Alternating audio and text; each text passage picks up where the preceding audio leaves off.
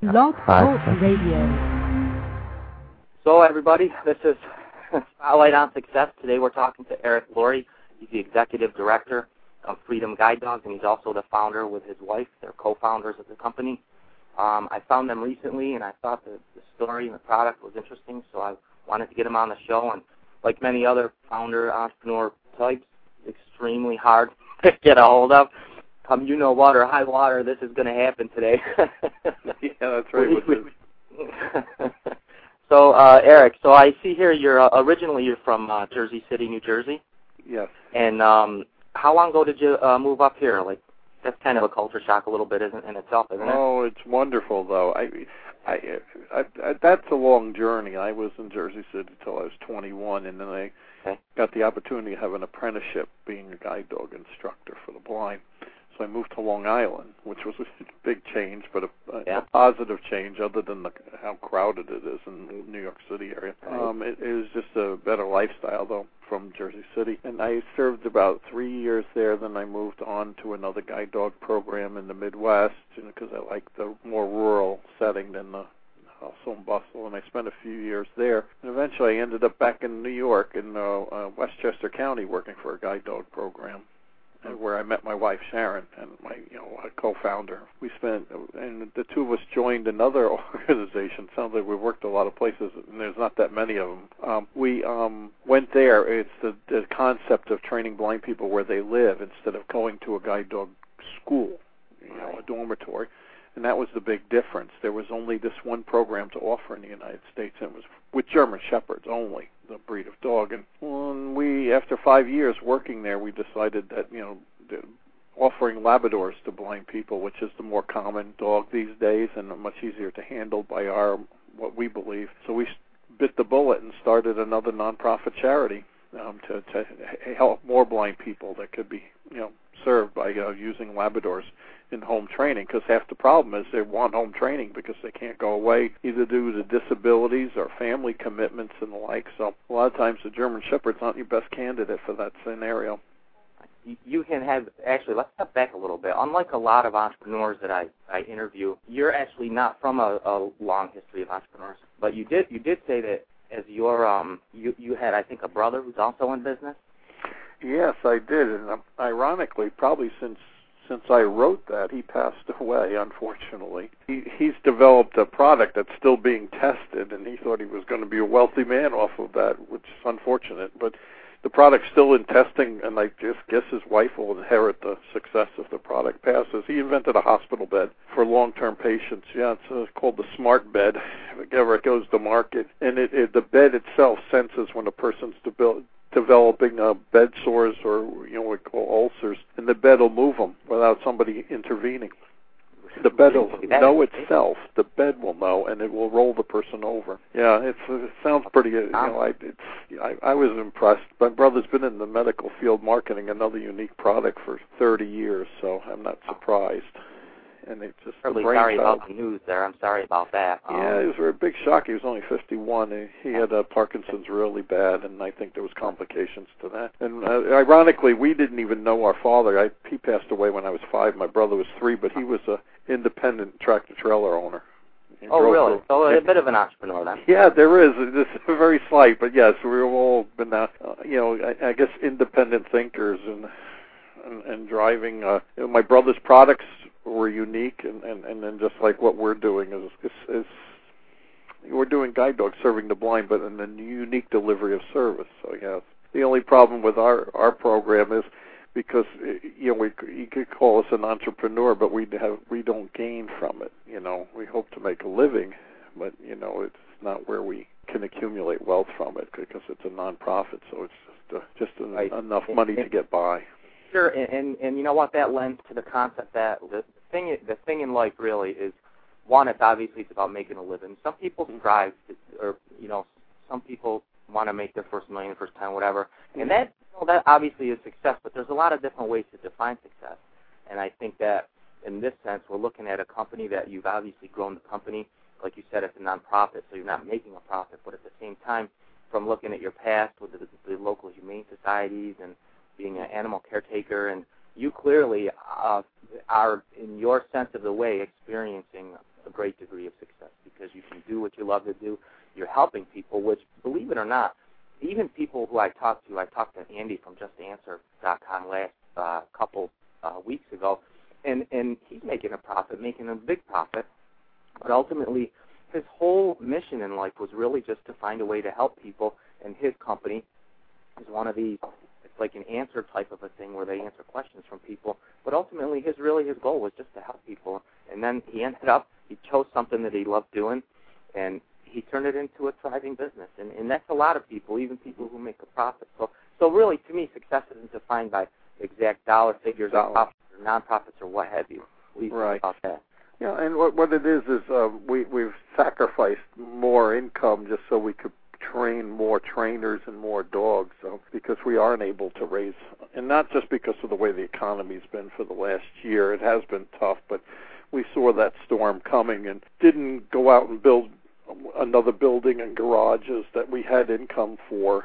It was, just general income, and we've sat on it and used it for operating so we could continue to serve as many blind people as we have been. My wife and I are the lowest paid employees just so we can have other trainers on staff and place more guide dogs than when it was just my wife and I. We used to only place 12 gear. We're probably going to place 32 guide dogs this year with blind people. Wow. And so sacrificing income has been beneficial for our main goal. And it's just that, in the long run, we hope to find other people that are like-minded that can contribute, to help grow the program and keep it, have a consistent funding base. That's the name, because that's the one big difference is, we work hard and do the best we can to produce the best, most safest, reliable guide dog for a blind person, but that doesn't equate to dollars and cents. It equates to gratification and on our end, and more importantly, the blind person's, peace of mind and companionship as well as safety. And they usually become more successful themselves if they have a guide dog with them. Not that they can't without it, but it definitely bolsters their self-confidence when they're traveling and the like, and just the joy of the companionship seems. It's just like they say, married people, sometimes seem more content. I guess I can agree with that because I am happily married, but I know single people that are happy too. But with the guide dog, it tends to equate, that they want to do things, they want to be out there. It's a positive symbol, no matter what. When people see it in public, so it's a win-win situation. What we're doing, and that's so we are succeeding, like you said, and we are rewarded for it in different ways. And it's all about too, because I know, having personally come from a family where my uncle was a quadriplegic, and I don't know, like you mentioned, blind people. Is it mostly blind, or do they help paraplegics and quadriplegics as well? We work specifically with just the blind, and there are other organizations that do other disabilities. With our organization, because we develop the home training, we tend to work with people that are blind and have other disabilities also. Blindness is their first disability, and then they might be cerebral palsy, MS, amputees.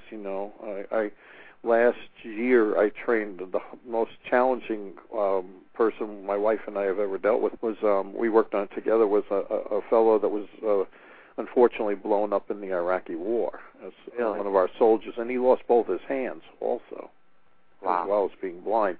So we had to adapt with the prosthetics and devices and everything, and then just have a super exceptional dog for him. In fact, there's a video of that up on our website, a little short news video on our homepage on our website of that fellow receiving his guide dog and utilizing it. freedomguidedogs.org. Yeah. freedomguidedogs.org. Cool. Yeah, and there's another video up there for another blind person that nobody else wanted to train, was a blind woman who's Down syndrome. And that's a bit of a stretch.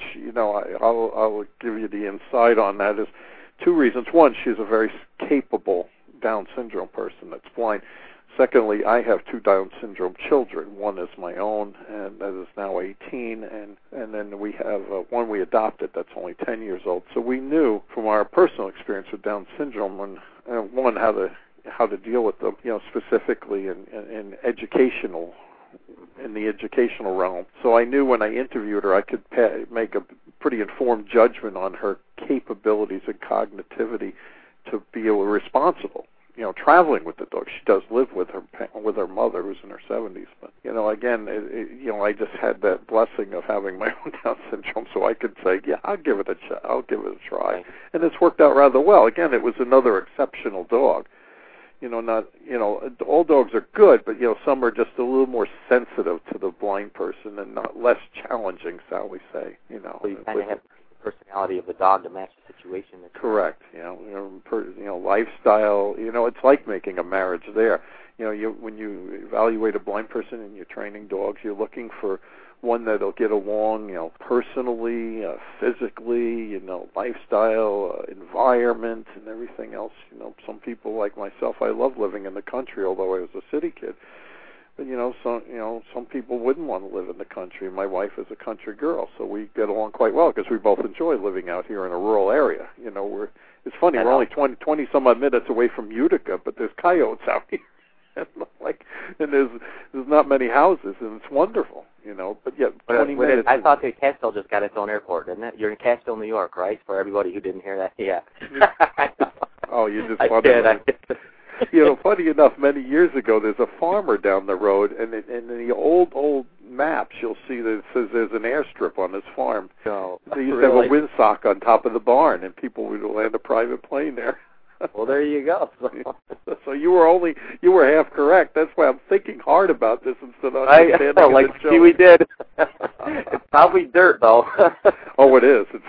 They mow the grass over it, so you know. Now, what was it like? How did you end up in Catskill? Well, my wife is from the area, and her parents are both Cassville people. I mean, it's a tiny little town. It's a wonderful place. In fact, we go. There's not much there, but there's a church there, and we attend that. And there's the post office and the fire hall diner attached to the firehouse, and that's about all of Cassville. My wife's grandparents are dairy farmers from Cassville. And so my wife's parents met and married, and they stayed in Cassville. I mean, they had moved over for a while, but then moved back to the farm when her grandparents passed away. So they've been in the Cassville, you know, in the Sequoia Valley area for forever.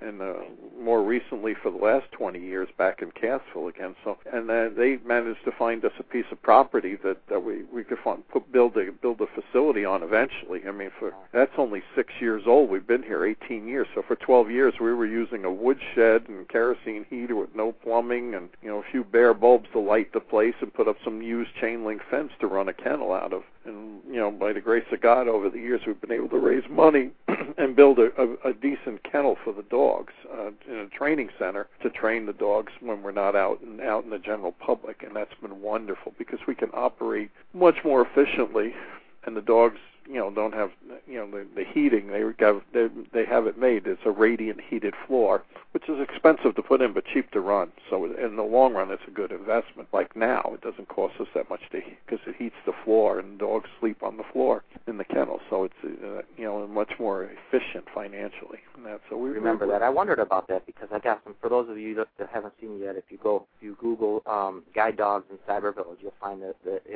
videos that we took. And, yeah, it's a really nice facility. As a matter of fact, the reason that it stood out to me, I was driving through the back roads of New York, and sometimes I'll just go for a drive, or if I'm in between sales gigs, I'll go for a drive and just kind of look around. And I saw your sign on the main road there. I don't even remember the name of the road, to be honest with you. I'm not really familiar with the area, but I saw your sign, and I pulled over, and I said, nah, there's no way. So I pull in again. I kind of expected to see, you know, in the area, let's face it, there's a lot of old farms and stuff like that. Mm-hmm. Beautiful area, don't get me wrong. I love the countryside and all that. But your place really kind of stuck out driving by. And I had to go back and circle around and go back. Of course, the road ended up somewhere up on the other side. That's right. It's a seasonal. And I said, it's a really nice facility that you have there. And again, I don't want to overplay it because you're a nonprofit, and it's not like you know, you guys aren't living high on the hog, but it really was a nice little setting, a nice little area of a kind of a farm town, and it kind of caught my eye, and I said, well, geez, that looks like, you know, and not for nothing, but even just looking at it, you can kind of tell. I saw the sign, and I said, well, geez, somebody's got a pretty nice little business going on over here in the middle of nowhere. If you'll excuse the expression, it's a noble kind of a trade, I guess you would call it, and I guess somebody who really spent most of your life, like it says in your thing, humane society, dog catcher, city's animal warden. What city were you the animal warden for? Jersey when was City. that about? It was Jersey City? Yeah. You must keep that busy there, huh? Yeah. Yeah, they got them on TV now called Animal Cops. They didn't issue guns and stuff to us, but it's the sadder side of pet life, or just in a big city you got a lot of stray wild dogs and stuff. But it's funny, like you say, it sticks out here is because I chose a red metal roof for the kennel, and since even the outdoor kennel is covered, it looks bigger because the building's 60 feet wide. Yeah, I know. When you go in, it seems like it's tiny. Well, from the outside, it's just the appearance. It's just because the outdoor runs, you have to go through another door, and there's the outdoor runs, and they're covered also. But or else you'd be shoveling snow like we used to do. They fill up with snow all the time, and you've got 10 runs, and you've got 20 dogs living here, and they all that square footage would fill up with snow. You'd spend half your winter just shoveling snow instead of working with the dogs. So having a nice big roof over it. So and I chose red because I'm not plugging them, but we do use the Red Roof hotel chain, and they give us a corporate discount when we travel around training blind people outside the Utica, Syracuse area. Since we serve the northeastern United States, the majority of people we train are in New York State, but we do serve some in the surrounding states. And so whenever we're far over 2 hours, or when we're 3 hours away from home, like Rochester and the like, we will stay at a motel. While we're training the blind person, and that's it's a reverse of the profession. Traditionally, blind people go and live at a guide dog school in a dormitory somewhere and learn how to use a dog and then go home and have to sort it out by themselves with their new dog at home. Whereas we show up, we show up in the blind person's community and train them where they live and work and address all their personal mobility needs, and that's because those are the people that can't go away for one reason or another. They're work dependent, or blind mothers with young children. They don't want to go away. They don't trust their husbands. My wife, I don't think she'd trust me for 3 weeks watching the kids. Right? Women are Thank God, right? No. Yeah, that too. Yes, women are pretty protective too. So they a lot of times they'll forego a blind woman will forego getting a guide dog until the kids are in high school or out of school. Right. So they've gone without getting guide dogs, and the world's changed a lot. A lot more people working. Blind people have more opportunities to find a job. They're much more just providing. For the family, or just running the household and the like, much more so. Having families, many years ago, blind people probably didn't do as much as far as having families and the like. And having jobs, and then a lot of blind people that had multiple disabilities. We trained somebody that unfortunately, I don't have any video of it. He passed away, but both his legs were amputated below the knee, and he wore prosthetic legs. So just a support cane in one hand and a guide dog in the other, and he used to get around. It was a wonderful thing. But, before that, nobody would think to do that. Oh, yeah. This is a fairly new concept, too, right? Like I say, I remember, I don't know how many years ago it was, probably 20-some-odd years ago. Like I said, we had a family member, and I just can't imagine the amount of freedom and the quality of life that these dogs add to these people's lives. That alone has got to be really something impressive to see. Now, how long would you say be out of town training one of these in the person? We spend at least 2 weeks with a blind person. A lot of times we can try to match up 2 blind people in a region and try to work with 2 people during a day, because they need breaks. So we'll work with people twice a day for several hours. But if you're away from home, you might as well work instead of sitting around. So we'll work long days and hopefully accomplish 2 blind people getting guide dogs by the end of that period. And so that's we try to be as productive as possible. If not, we bring dogs with us and train them on the off hours. Always producing one more guide dog, the next guide dog, so to speak. Right. But there's a lot of training. I would say a big chunk of the training takes place right there on site. So the dog's kind of ready to go. You just kind of have to match him up with the person. Correct, yes. Yes, it is. It's getting the 2 of them used to each other, training the blind person. Even if they've had a guide dog before, it's training them on how that dog works and the personality and character traits of that specific dog. Right. So it takes time for the 2 of them to bond, and so it's just practice. We just start with the easy routes and get to the more challenging in public transportation. depending on if it's a city, that's much more challenging. But even the smaller communities, sometimes the challenge of no sidewalks it can be right. There's nothing under their feet to kind of guide the dog along. Now, Eric, I just want to interrupt you for 1 second. We have 20 seconds to the live show. Then it goes into recorded mode. So everybody who's listening now, we're going to keep going here. We'll come back later when it's recorded and listen. And don't forget about awesome success story up in upstate New York called lifeandhomes.com. They're our sponsor. Awesome story. We did a story on them. Come back and listen to that later. And everybody who's live, we'll see you again later. Okay, there we go. Sorry about that, Eric. So now we're still recording but not streaming. That kind of gets people to come back if they want to listen to the rest later. This is cool because I remember seeing it. Like you mentioned that the one show that was the animal cops. Me and my family watch the Animal Planet all the time, and when you see these guide dogs, it's amazing. Some of the things, like, we take for granted so many things when we have the use of our limbs and our eyes and everything. Mm-hmm. I mean, something as simple as opening a door, or like you said, crossing a street in a major metropolitan area is a big challenge for people, obviously. And I mean, the amount. What are the kind of is there anything really cool that the dogs get? Like, I mean, can they open doors? I mean, what can they actually do? They can bring them things like little satchels and stuff like that. But can they do anything that people might a lot of those things you mentioned is what the service dogs do for the people that have physical disabilities. Aside from blindness, that can't carry things or pick up things or open doors.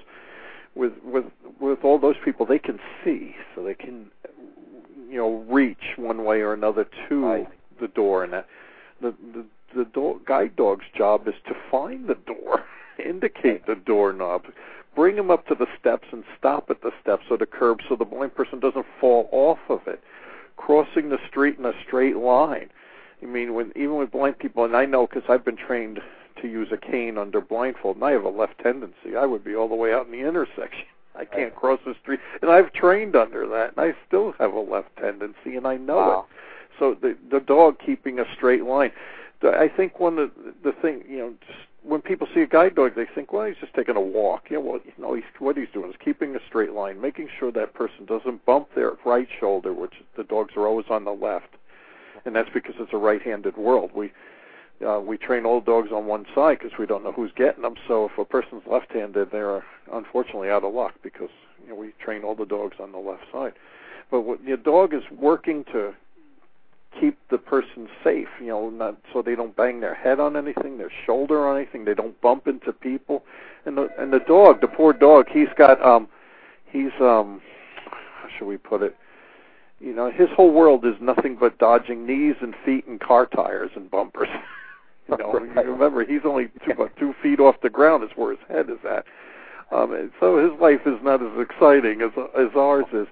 And that is another good point, is that one of the more challenging thing for a dog is moving obstacles, which would be people, and on the sidewalk or in the store or in the mall.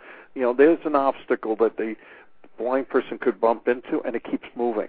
So the dog has to guess which way it's going to go. Just like traffic in the street, we teach the dog to be very careful. We don't teach them to be afraid of cars because they could make irrational decisions, but we teach them to be aware of traffic, all traffic, and what traffic can do. So they that's amazing because they're loud, the cars, and I'm surprised. So you might have a dog that might have to, if something goes wrong, you've got to weave in and out of cars to get the person through the traffic. Yeah, it's in gridlock and that. One of the toughest things for blind people, and they'll tell you, is right turn on red. Because people abuse that right turn on red.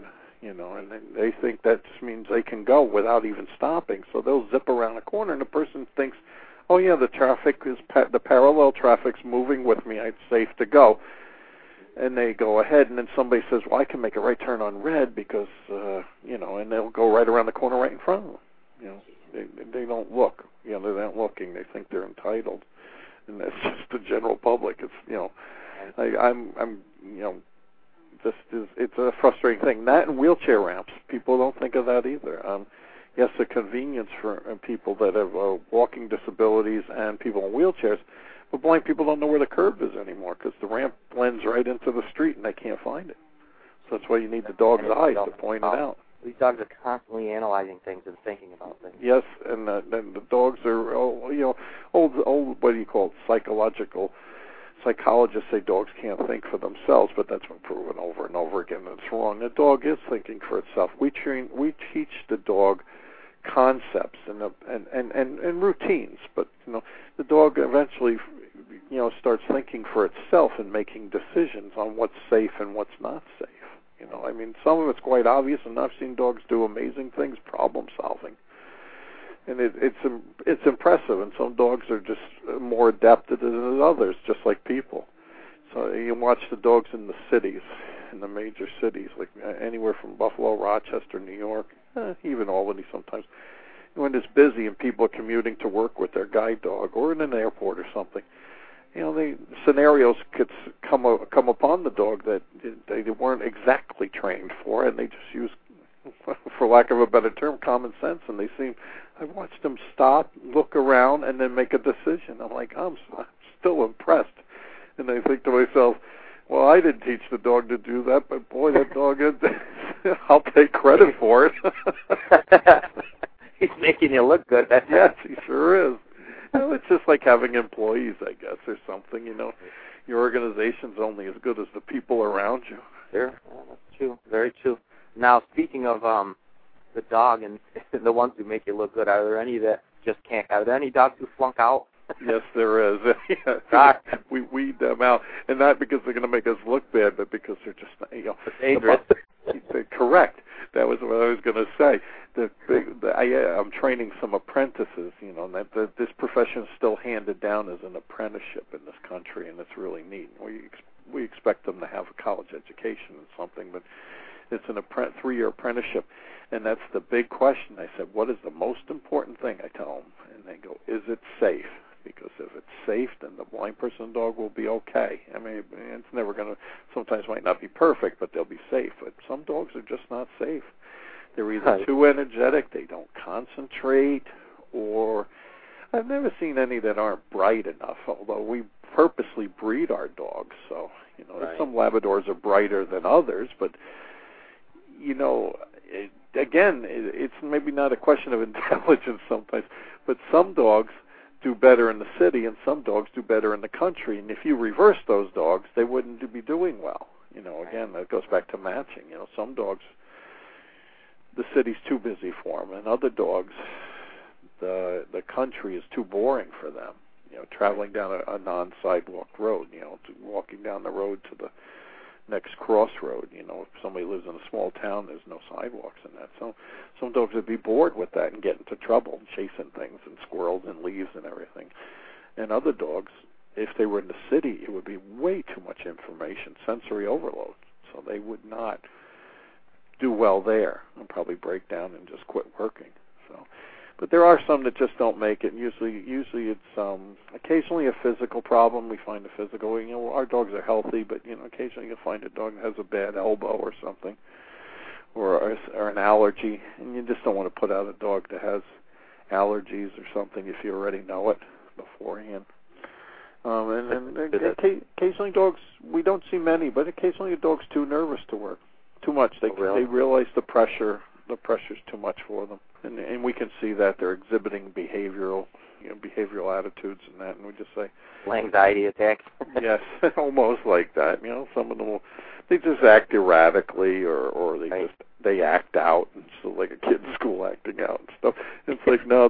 A kid in school. I think that actually you said something about being too hyper and not being able to focus. I do believe it said that on my report card one year back. I'll forget when I went to school actually. How many like out of the 26 you placed? Like what's the fallout rate? The fallout rate, we have about 1 out of 10 don't make it. So we probably went through about 29 dogs maybe. Okay. Some years better than others, but the average tends to be 1 out of 10 or more doesn't make it. We've been some years we have them all make it, and I think a couple of years ago we had a whole litter that we breed the dogs, and then they're puppy raised, and then we take them back and train them when they're a year and a half old. People, volunteer and raise them, bring them up from puppies, and we have a list of criteria. The whole idea is really socialization and exposure, and they're making them good citizen in the house. And it's not the fault of the people, but when you're trying to create this exceptional dog, sometimes it just doesn't work. Once in a while, like I said a couple of years ago, we had a litter that I think almost all of them failed except one. Really? So like 6 didn't make it and 1 did. It's just beyond me, but I mean we did, and each one had several of them all had different reasons why they didn't make it, and none of them were health, but some was too aggressive, wanting to play with other dogs, and 2 were nervous, and this. So it was a combination of things. It was a mess on that litter. Yeah, we just said, well, and they make nice pets right now. People, the dogs, just because they don't make because they're labs, they're good pets. They're just not going to be guide dogs. Yeah, they get a career change, In fact, on an odd note, is we have a friend of ours down the road here is the state police investigator for child sex crimes. Boy. He approached us for a dog that didn't make it, and they used the dog that sits in the office with the little children. The kids play with it. They tend to open up. It was pretty cool. So we donated that to them, and they gave us a donation back. Now 3 other counties want a dog in their office. It's unfortunate that it's needed, but a Labrador is such a great dog. Kids can climb all over them. So, and you see dogs in nursing homes and visiting as therapy dogs and that. And dogs in general are just so wonderful, You just need to find what makes the dog happy, because that's a big part with the guide dogs. If the dog's not happy doing the work, it's not going to do very well. I mean, you can force them to do it, but what good is that? You want a positive dog, a dog that likes to work. Our dogs like jumping into the harness because they want to go out and work again, and that's very important, is willingness. So if a dog doesn't really want to work, we can see that too, and it's just like, he needs a career change. That's good. Well, midlife career change. Actually, how old are they when they go to work? They're usually just about 2 years old. They're about 8 weeks, 10 weeks old when they go through a family or a senior citizen, whoever, to raise them up till they're 1.5 years old, and then we take them back and evaluate them and train them through the process. And by the age of 2, it's pretty close to 2 years old when they're given to the blind person, and then they last 8 to 10 years working. So a retiring guide dog can be 10 to 12 years old. So they retire too. They retire. They get a pension. They go. A lot of them go little back. Cushy pension, little golden umbrella. Yeah, we always say that they don't get one, but they do because they don't have to work anymore. But to them, that's like they get all the food and the housing and the warmth they need, so that's all they care about. That's right. And they'll go. They end up. We really don't encourage the blind people to keep their retired guide dog, because the dog mentally wants to work until it drops dead, right. and it's just not good for the dog. They're either physically or their willingness is still there. So we recommend they find another family member or a friend to take the dog. If not, we offer them back to the person that raised it 10 years before. And we've seen a number of them go back to the puppy raiser for their retiring years. And then we place another guide dog with the person. So that's a tough road to travel, too, because, they got to give them up at some point. Right. Hopefully we get through life with one spouse, But, with the guide dog, with pet dogs, you can go through several of them over a lifetime. And I've worked with some blind people that have had 5 and 6 guide dogs. They're in their 70s, and they've had guide dogs their whole adult life, In fact, I have 2 clients. In fact, one just passed away. And these 2 clients, they live in different states, but they were together getting their first guide dog at a guide dog school, meaning they were just at the same guide dog school, and that's when they met each other. And that was like 60 years ago. It just boggles the mind. 50 years ago. That's right, because they were like 16 at the time, so it'd make them in their 70s now, just about. It's just incredible, and they're still going, and they think fondly of each dog in a different way. That they've traveled 8 to 10 years with. And do the dogs ever work around other dogs? Like if a person has a pet? Yes. They have to learn how to deal with that then? That's right, and that's part of the whole interview process. We try to get a very good, well-rounded picture of the blind person's lifestyle and their home and their family life and all the things that we can foresee that the dog will encounter. Just like in our kennel here, our training center, I should say, in the front of the kennel, and the cats live there. We have 2 cats. and they're what we call training tools, because they wander around and they come and go, and they love it to watch the dogs being trained in the building, because it entertains them, because the building can be pretty quiet during the day. So they're always around, and so they're a great distraction for the dogs. Yeah. And the whole idea is the dog is working, so he has to ignore the cat at the time. Right. Can't be chasing the cat now, you know. And the cats don't. The cats only run just for the fun of it. But the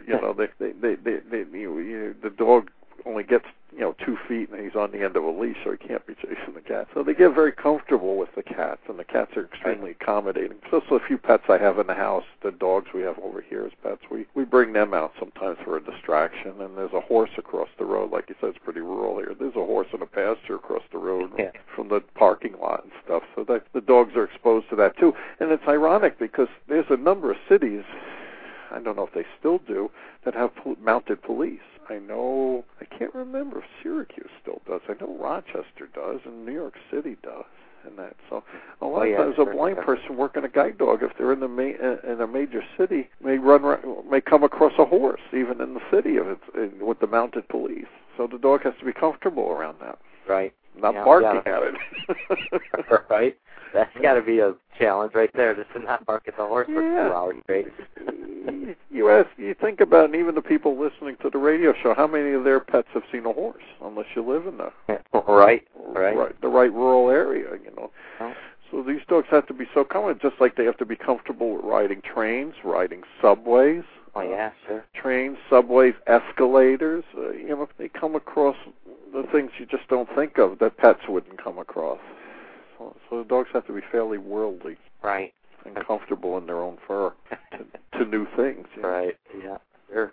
Yeah, horns beeping, everything, all the distractions. I can't imagine. Mm-hmm. I can't imagine the average dog. Like we said, we watch that Animal Planet, and you see some of these dogs, you think, like you say, because of the breed, it's Labrador, you're tend to going to have a 90% success rate, but some of these dogs, especially the little ones, they can't focus for more than 4 seconds on anything, let alone ignore a horse or a squirrel running across the street or whatever. Yeah. Some of them are ADD, HDD, I guess, Yeah, I do believe it. It is prevalent in some types of dogs. Well, this has been very educational. I appreciate you coming on. Well, thank you. It's been fun. Yeah, sure. If you have, I know you guys kind of survive on charitable donations. Is there anyone out there you want to thank for participating or giving you donations or anything like that? Well, I'll tell you one thing. I don't know how far this reaches, but the Golisano Foundation has been very good to us. Tom Golisano, he ran for governor a few times. Oh, yeah. I've never had the opportunity to meet him, but his foundation has contributed a couple of years to supporting us training new trainers. And we're really grateful for that. I'm just thinking somebody like that, and that has been a very big help. But boy, every contribution means a lot where we are. The $3, $5, it all goes a long way toward that. The $3-5 one goes towards feeding a dog, and they need to be cared for every day while they're in training for 5 months or more. So every dollar goes a long way here towards building that 10 years of a blind person's safety and companionship. Right. And it's just that we hope to find more and more contributors. That's the thing, is finding more and more people that want to know about it. We have a great website, that you and I talked about. Several videos on there. There's a general information video on there. They're all on the right side of the homepage, I believe. And then there's all information, and there's a backlog of newsletters posted on there also. So if somebody is curious about our organization, they could look us up at www.freedomguidedogs.org. And if they have any questions, they can call us. The phone number is posted on the website, and the like, as well as email opportunities to email us. Awesome. I'll get that in print too, the web address for you. So I appreciate it very much. No problem at all. Now, one last thing, I was curious. Sure. How is it covered? So basically, you guys get the funding and you do the raising and the training and stuff like that. Mm-hmm. Is there on the blind? I know you work with an association in this region, and my brother-in-law actually works for the Central Association for the Blind and Visually Impaired. Oh, okay, yeah. Is that now does somebody pay to bring the dog in, or is it all paid for by the time you go to do the training, pretty much? Is there medical insurance and stuff that also helps? Yeah, it's a good question, but nothing is covered. We have to raise every penny for breeding, raising, training, and placing the guide dogs. Like I said, I'm grateful to that one hotel chain. We get a discount, and I've got friends at 1 or 2 other hotels where we tend to place dogs over and over again, and they give us a break. But no, we have to raise every penny through the general public and like I said, some foundations, and in fact, they're working on the Golisano one again now, and hope they continue to support us. But grants are fleeting. They're good, and the foundations are generous, but they want to see you stand on your own. So what you're always looking for is the ultimate is a general public support. That's what drives charities, not foundations and stuff. So. Yeah, no doubt. All right. Well, awesome. Well, thanks to the Golisano Foundation, and thanks to Red Roof Inn, and thanks to you, Eric. We appreciate it, and you're doing a great job over there, and you're running a successful venture, and good luck in the future with that. And hopefully we'll talk to you again. We'll get some updates on how things are going in the future, maybe. Well, thank you very much. I'd love to. Give us a call in 6 months or a year. We'll see where we're at and where we're going. And I appreciate all your help and looking into us, because, like I said, we're kind of out of the loop because we're a nonprofit. And I used to kid. I stole this joke from somebody else. There was a guy he passed away a couple of years ago. His name is Jim Varney. He did all the movies, Ernest movies for the kids. Oh, yes. Anyway, I always said, because this is perfect for what you do and stuff, and having a son, you say, entrepreneurs. I said, well, I'm running a nonprofit charity, so I can't make a major profit, so I'm an entrepreneur. And that's what he always said. He always got the word wrong. I'll have to look that up. It's entrepreneurs, So, but we get rewarded in other ways. I'm just happy to make blind people happy and safe. That's every time when I'm done training a blind person, they walk away with the dog. I'm thrilled. Can't beat that. That's awesome. That's a noble cause and a noble business, and it's just awesome. I love to hear these stories. Like I say, I loved it. When I found the place, I was actually I'm like you say, it's kind of out there. But when I drove by, I'm like, wow, what is this little in the middle of nowhere over here? But like you said, you can't run it without people who care as much as you do, and it's a great thing. So thanks for what you're doing, and thanks for being on the show, and hopefully we'll talk again soon, Eric. I sure Again, hope everybody, that's Eric Lorri, Executive Director of Freedom Guide Dogs, freedomguidedogs.org. And thanks for listening, everybody. Take care, Eric. All right, thank you very much. Okay, bye-bye.